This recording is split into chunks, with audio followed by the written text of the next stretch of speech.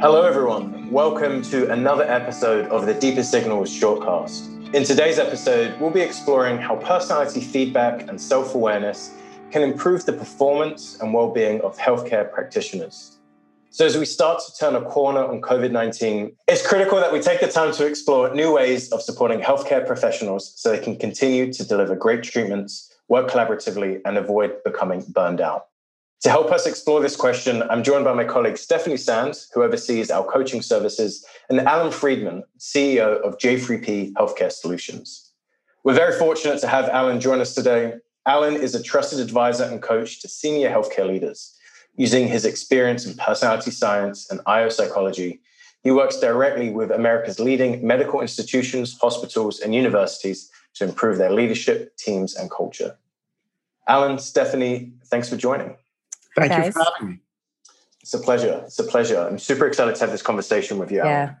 Yeah. So let's kick this off, Alan. Can you tell me a little bit about the J3P story? Like, how did you get into this space solely looking at the healthcare industry and healthcare professionals? Yeah, a great question. Thank you. Thank you for having me. So my career really started out in the medical device business, and that was really my introduction professionally to healthcare. Personally, I have two daughters, and my older daughter, Jules, has autism and a multitude of other special needs. And so there was an intersection between my family's personal experience with the U.S. healthcare system and my professional experience with the healthcare system. And what I realized was that there were really smart people who were really well-intended, who did not have the training or the skills to really exhibit emotionally intelligent, quote unquote, behavior towards each other and to our personal experience towards patients and patients' families. So that's really what the initial impetus was, to kind of want to have a seat at the table in healthcare, if you will. And then I ended up going to graduate school at Columbia University and was exposed to an assessment methodology in terms of how assessments can really be used to make better, well-informed organizational decisions that really can have a positive impact on executives. So when I graduated from Columbia, I took my experience in the healthcare industry and my personal experience with my daughter with my new education. And then I really founded what was Residency Select at the time, where we utilized a really well-known, validated psychometric assessment process to select medical students to orthopedic and neurosurgical residency programs initially. And that really was the foundation for what is now J3P Healthcare Solutions, where we basically take, data along with a bunch of other data points to positively impact an outcome. And so whether that's a patient outcome, whether it's how people handle dealing with their own emotions, energy, and how they behave, and whether it's about interpersonal relationships within a clinic or a hospital, or whether it's even about how a person leads others, it's all impacted. And what we want to do is take the same algebra that these physicians learn in medical school or a nurse would learn in nursing school and use different variables as the data points to really do the same thing, but as it relates to their self-awareness and ultimately their behavioral output. Interesting. So then, Alan, what's the working in the healthcare industry, applying what, if I can say, is like more traditional IO principles, like we've known for a long while, how personality predicts, performance. We know how, psychological factors, shape positively and negatively cultures and team behavior. What are some of the biggest challenges then, or differences between, quote unquote, corporate America, where this stuff is usually applied to, healthcare institutions? Is it the same challenges, or is it a completely new problem set? Well, the answer to that, number one, is it depends. And yes, right? So the reality is that there's a lot of similarities.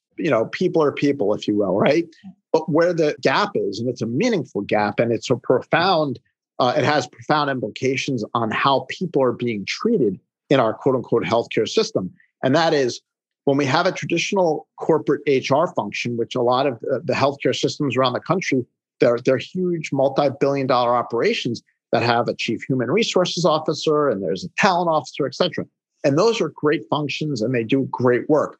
The challenge is that there's a disconnect between a traditional corporate mentality when we think about human resources or talent management and what is needed for people who are physicians or who are nurses who basically are different. And so we can't take the same approach that we've used in a business environment and apply it to someone who may have just lost a patient on an operating room table and say it's equivalent. We can't. And it's silly for us to think that we can apply the same approach and get the same, if not better, outcomes. And this is something that we see over and over again. And then the challenge with that is that the people who need this kind of work, to your point, Reese, the most are often the people that do not have access to it because the resources are not allocated appropriately closest to the clinics where they're needed the most. Yeah. So building on this, Alan, I think, many companies struggle with knowing who to promote, and they typically promote people that are best at their job.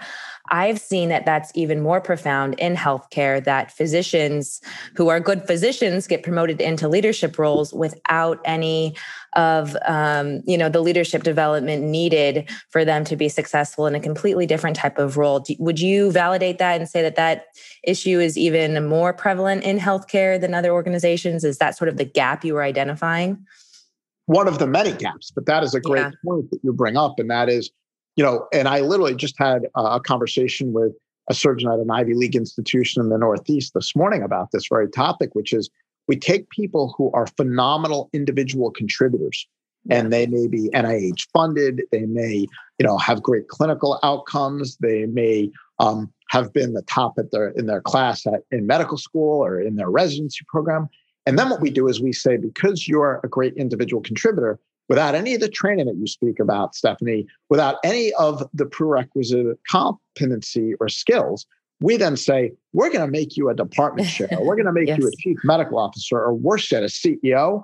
And then we wonder why those people flame out and they fail. And it's no different in the corporate world with taking a rock star salesperson and saying, Alan might be a great salesperson, so of course he's going to be a great vice president of sales or regional manager.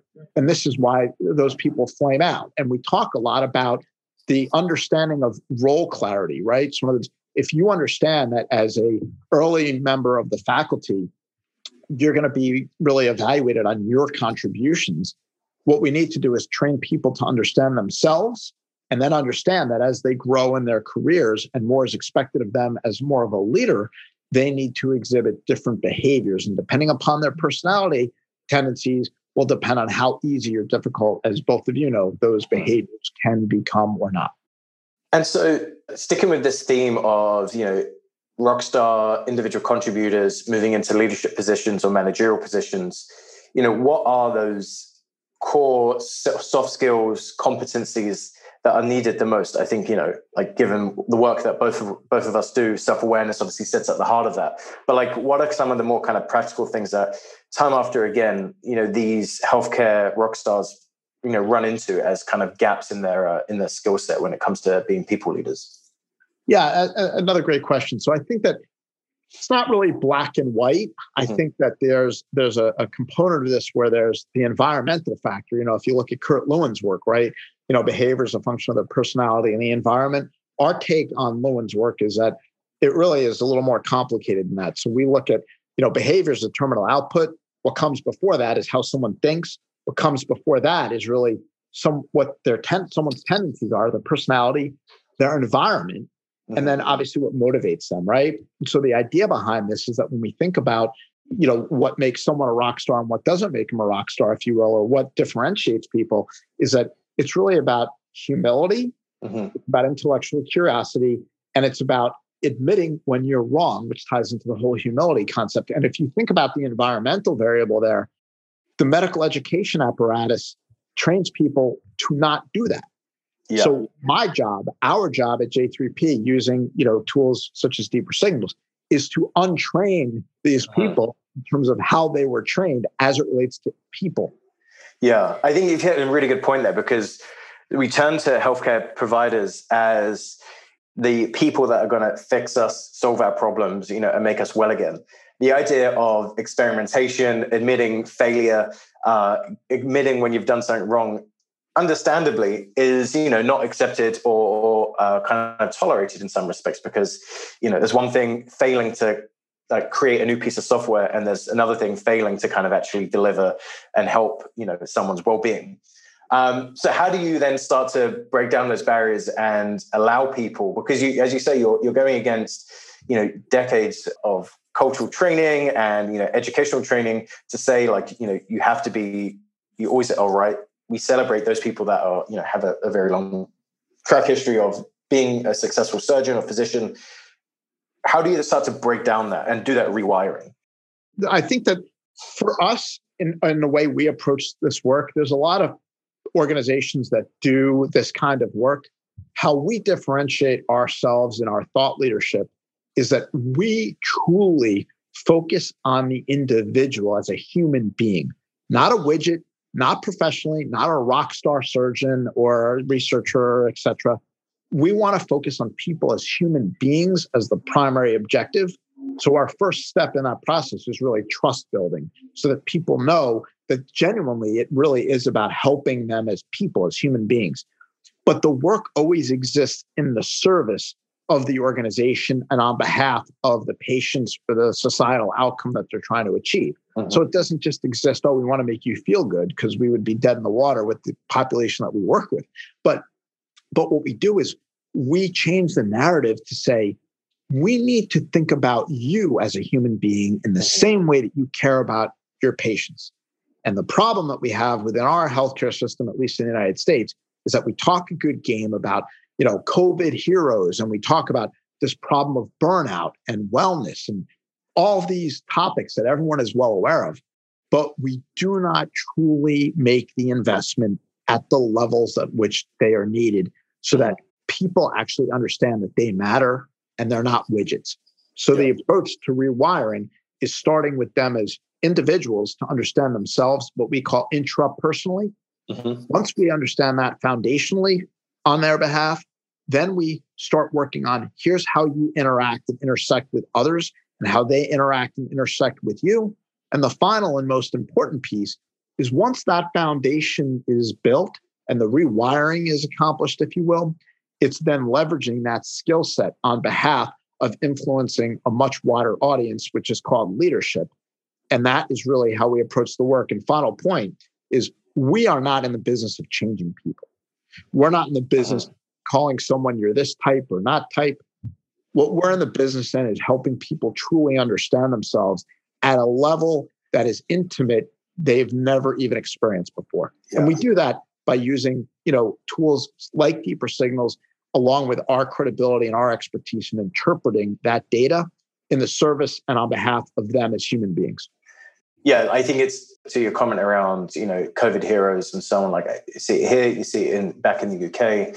It's just it's cheap talk to kind of say these things, but not actually, invest in these people and help them and give them resources and tools they need to be the best versions of themselves, to have the support to keep on doing the important work.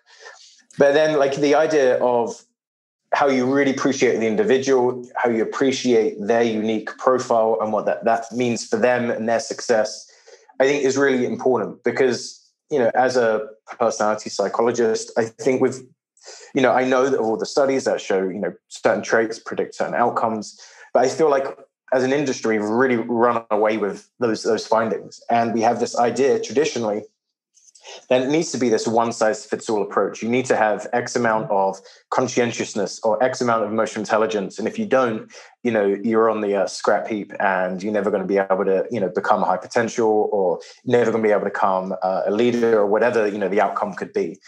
I think it's time, and it's needed more than ever, to take this much more personalized view and a more person-centric view around this is how the chips are falling for you. These are your strengths. These are your challenges. We may differ between, you and I, for example, Alan. Our personalities are very different, but the way that we can achieve our goals is very different, right? Or we can leverage different traits to achieve the same goals, but we aren't given the support, insight, or coaching, to actually realize that until you've been able to climb the organization, at which point you've got all the bad habits, all the bad behaviors, and you've already left maybe a wake of, dysfunctionality behind you, because now you're 20 years into your career. And now we're trying to unpick all of that. Like, we need to be starting much sooner, right? to acknowledge the complexity of personality science and the context, the environment, which I'm glad you mentioned, Alan, and the combination of these profiles and how people work together, which makes me very curious to ask you about, instead of asking what profile, what type of healthcare leader is succeeding most right now, given the COVID pandemic, what types of teams do you see really thriving the most? How would you describe the most effective teams in this climate, and then maybe the teams that are struggling the most?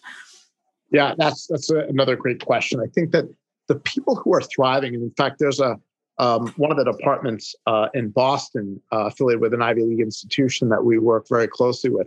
And it's a running joke whenever we have calls that when we ask, how are you doing? They're doing great. And I'm suspect because of what's going on in the world. But to answer your question, I think it's a few things. I think that those people are vulnerable, they're authentic, they're humble, they're intellectually curious, and they over-communicate. And so when you think about those kind of competencies that are required, each one of the members of the leadership team within this department, they all have varying degrees of tendencies that either help them or work against them in the service of those things. They're aware of those things so that they can leverage off of each other to actually accomplish what they're trying to accomplish, which ties into the culture, right? In terms of the organizations that are not doing well, I think that when we think about the concepts of investing in people, it's one of these things where, budgets are being cut, things are really tight, and we'll get to that next year. And I will tell you that definitively and emphatically, that the organizations that we've partnered with and that we work closely with, who literally doubled down and signed contracts in the middle of COVID, are thriving, which frankly I was surprised about. But wow. Like, what do I know? I'm just a stupid guy. But yeah, so that's interesting. It's about acknowledging that people are deserving of investment, and it's not investment without metrics and without outcomes. But we need to change that narrative that the people stuff is just soft. If we ignore our people, it's like your teeth when you go to the dentist, they'll go away. Is that a challenge that you face quite often in that, given, say, physicians are working with, the wet stuff, it's like they're actually working on individuals and directly, getting their hands dirty, right? Helping people with the hard problems.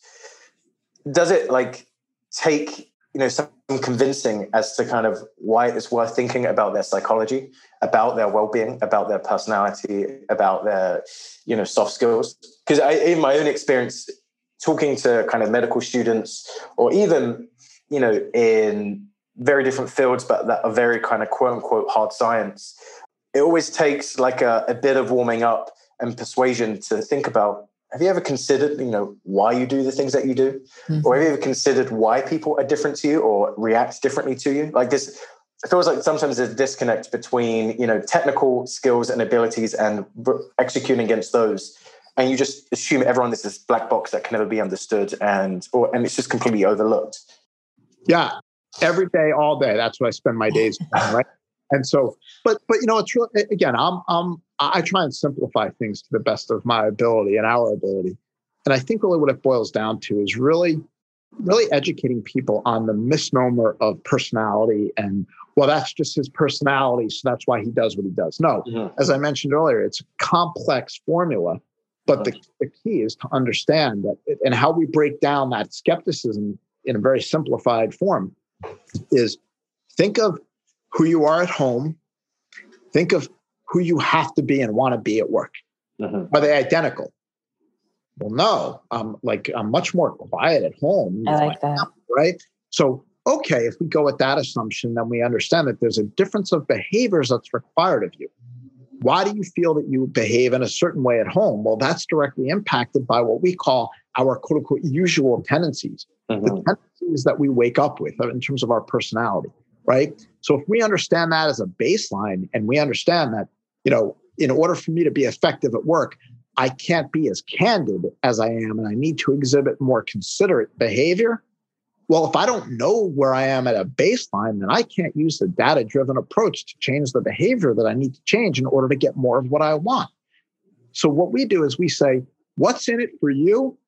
Let's work together to get more of what's in it for you. Now, the beauty of this is that 9 times out of 10, what's in it for the individual physician or healthcare leader that we're working with is most likely in alignment with what the organization wants and needs from them as well. Mm-hmm. I like those questions that you ask. Are there other ways that you gain buy-in from healthcare professionals around investing in leadership and personality awareness and development?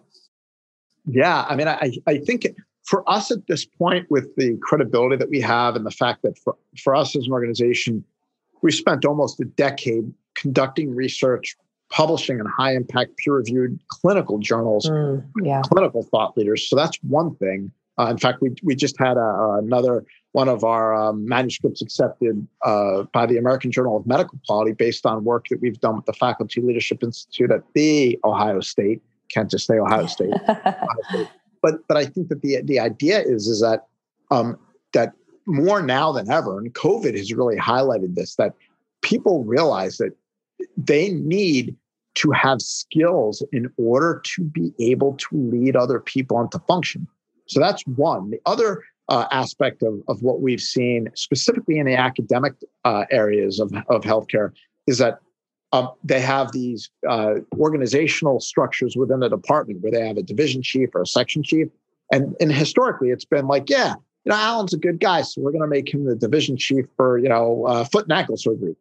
Okay, great. But Alan doesn't have any leadership skills. And in the past, he didn't really need them. So I have a nice business card, a clinical appointment. It's great. Now, I'm a department chair. I need to have leadership around me as a cabinet so that I can really drive organizational performance, because that's what I'm being held accountable to. So those two things combined with our credibility, and then of course the people with, the prominent folks that we work with, really takes down a lot of those skeptics and the barriers at this stage of the game. When I first started, I was a heretic. People thought I was crazy. It's true. I'd like to see some of that research. Maybe we can link to that research for our listeners as well. That sounds really interesting. Okay, so Alan, I want to shift gears a little bit and ask you a little bit about how you use assessment tools and technologies within your work. It sounds like what you do is very hands-on and kind of led with you being in the room, spending your time leading these coaching sessions. But how do you integrate assessment and data to direct, these development journeys? Yeah, a great question again. I would say, first of all, it's not just me. We have a team of people who engage in this work. But to your question directly, in the past, what would happen is, you'd use a traditional assessment methodology where someone, in the old days, people would actually get, like one of the little bubble pages with the pencil, and then you'd have to submit it into a Scantron. Then we evolved to having it be more web-based. But even now, with the web-based methodology of assessment, for personality assessment specifically, there's no reason why someone should have to spend 45 minutes and answer 600 or 700 questions to get insight that we can get with 90, right? And that's a 7-minute experience. It's interactive. It's really it's more of an experience versus an assessment process, right? So that's not one. Just that paper and pencil assessment now online. Correct. Exactly. So often great point. So what our thought process initially was that we want to really get people in a room and use more of that traditional process. And it was really administratively laborious, extremely expensive, high touch in ways that really didn't provide as much return on the investment as it needed to for the organization. So if an organization had a budget, the majority of that budget may be eaten up by the one-on-one debriefs that were necessary to interpret the data from the reports that just, were produced because someone filled out, a questionnaire with 600 questions. So what we want to do is, there's still a value in that process for what we'll call the very highest levels of an organization. And there's a value in that, clearly. What we want to do is think of a bell-shaped curve. We want to basically invert the resource allocation from the tails of that bell-shaped curve, where we're being reactive to those disruptors in the system. And we're also allocating resources inappropriately to people who look like us, sound like us, and who were exhibiting bias in the selection methodology for those programs. And to take a play on words for deeper signals, we want to democratize that experience. So we create a more cognitive, diverse workforce as it relates to having a broader pool of people to draw from for those leadership positions and mitigate the likelihood that those people will become disruptors while keeping it a budget neutral event for the organization and reallocating the resource. That's how we're applying it, training up in a really robust way at the very top of the house, and then leveraging scalable technology from an assessment and a development perspective to drive it through to the most interstitial spaces of the organization, down to a janitor or a medical assistant and everything in between. That's what the current assessment methodology and technology is offering us. And we're using it, and we've deployed that methodology at organizations, Johns Hopkins, Cedars-Sinai, NYU, Yale, Mass General, et cetera. Fantastic. I mean, I think that's so cool how Amazing. You're using technology to really, facilitate and deliver on your mission, right? Of the mission of helping everyone become more self-aware.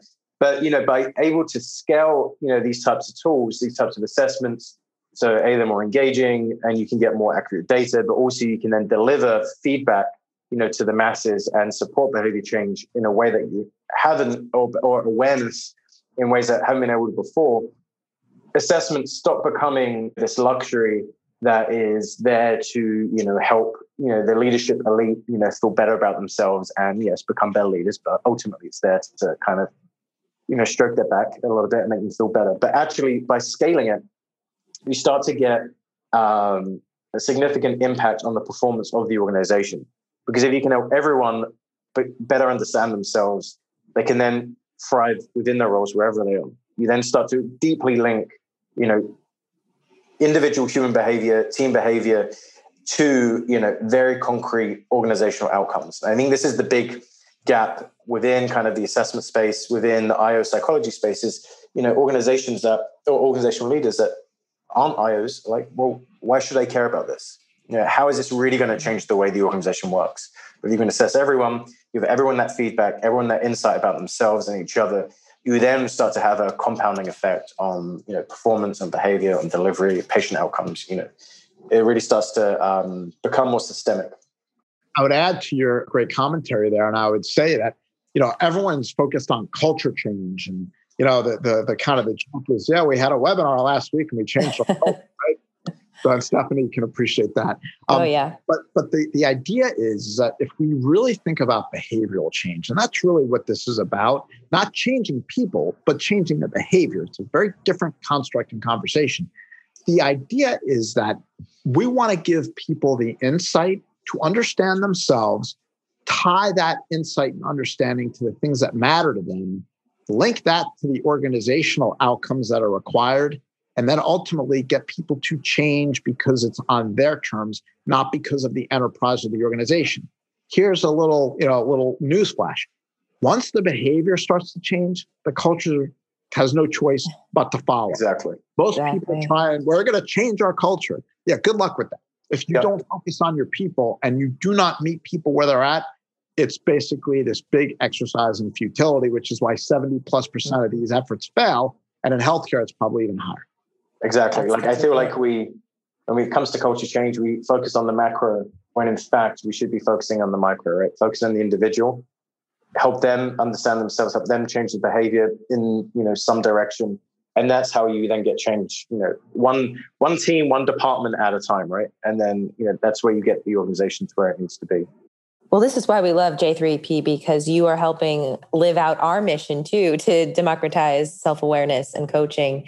And I'm curious if you could share maybe an example of a success story or of, a way you saw using tools like Deeper Signals or others really help a company transform in some meaningful way. Yeah, I think one of the greatest examples that I can offer, well, there's two examples that I can offer. One was an experience that I had giving what's called grand rounds for the Department of Surgery at Cedars-Sinai in Los Angeles. And what we did was we deployed a link to the Deeper Signals assessment in advance of this session. And we also had made it available while I was actually giving my presentation. So people had completed the assessment in advance. They had already kind of reviewed their reports right on their phones or their tablets or their laptops. Mm-hmm. But what was amazing is literally in the middle of my presentation, people were actually doing the assessment, getting the data. And what I didn't know until afterwards were people were actually sharing their reports with each other without me even prompting it. So therefore, that insight was kind of having a compounding effect. And that, I think, to the leadership at Cedars-Sinai, I think was really impressive in the sense that there was something that was so quick and easy that was deployed that was really sophisticated in terms of its output. So it wasn't that people just did it and it was like, yeah, that's kind of like, it's like a storytell or, a palm reading.